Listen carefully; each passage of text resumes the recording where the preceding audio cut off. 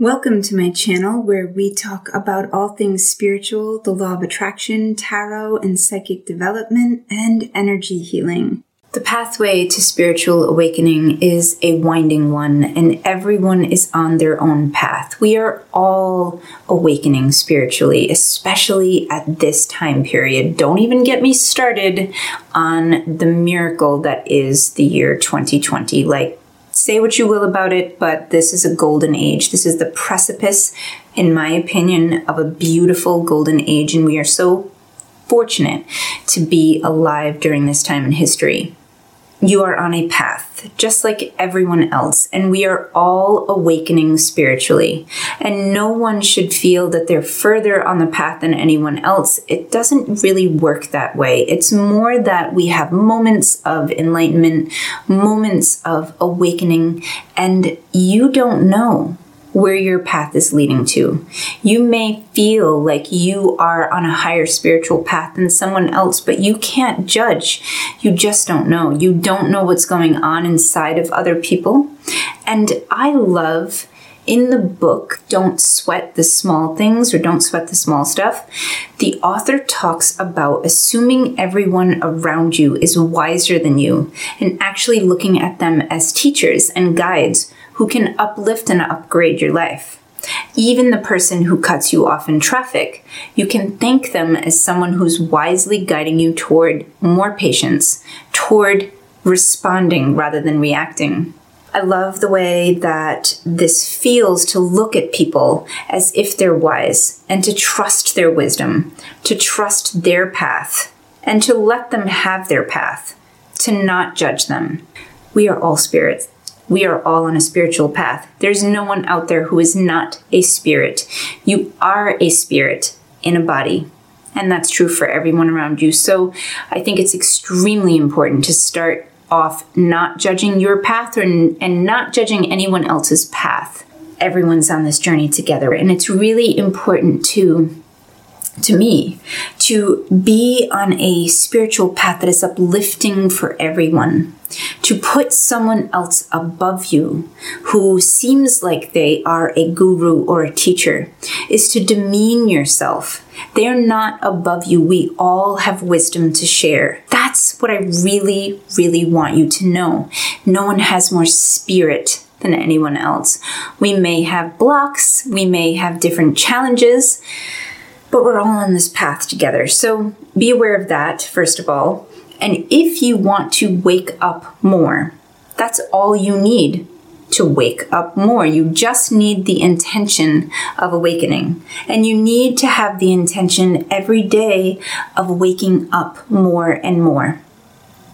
I love what the author and spiritual guru Adyashanti has to say about spiritual awakening and enlightenment. He says that enlightenment is actually the only unaltered state that there is. If you think of meditation, if you think of drug use, LSD use, where people have these extreme spiritual experiences and they leave their bodies and they meet God and they're seeing all of these fractals and stuff and really incredible experiences, those are all states that take us away from our body, that take us away from the earth. And I love the thought that enlightenment is being here, fully embodied, fully engaged with life in the present moment. Maybe that is what enlightenment really is, and maybe that is where our spiritual paths are trying to take us, to be here now. I really feel that this is true, and I will not lie, I struggle with this in a huge way, as I'm sure a lot of people do. It's so hard for me to be present. It's so hard for me to be in my body where I am. I'm always trying to, not always, actually. I've been getting better and better as part of my spiritual growth, but often I am trying to move towards something. I'm trying to achieve some goal. I'm trying to get something more. That's very, very ego. And if you think of spirit as being not ego-based, then you're talking about living in the present moment. Spirit is always present. that leads me to my opinion on how to live an enlightened life, how to get on the journey of spiritual awakening. I really, really believe that it starts and ends with being completely present and engaged with life as it is right now. And you can do this at any point in time. You don't need to be anyone special. You don't need any special knowledge. It's so important that you know this. You don't need to pay for any program or any guides. That's not true. That's an illusion. If you want to be on this spiritual path and you want to deepen your spiritual path, spend more time being mindful of the present moment and being fully engaged in your mundane life, your everyday life, and meditate.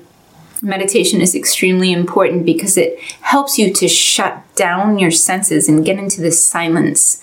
And the silence really is where God resides, where the divine resides. So I do believe that meditation is extremely important.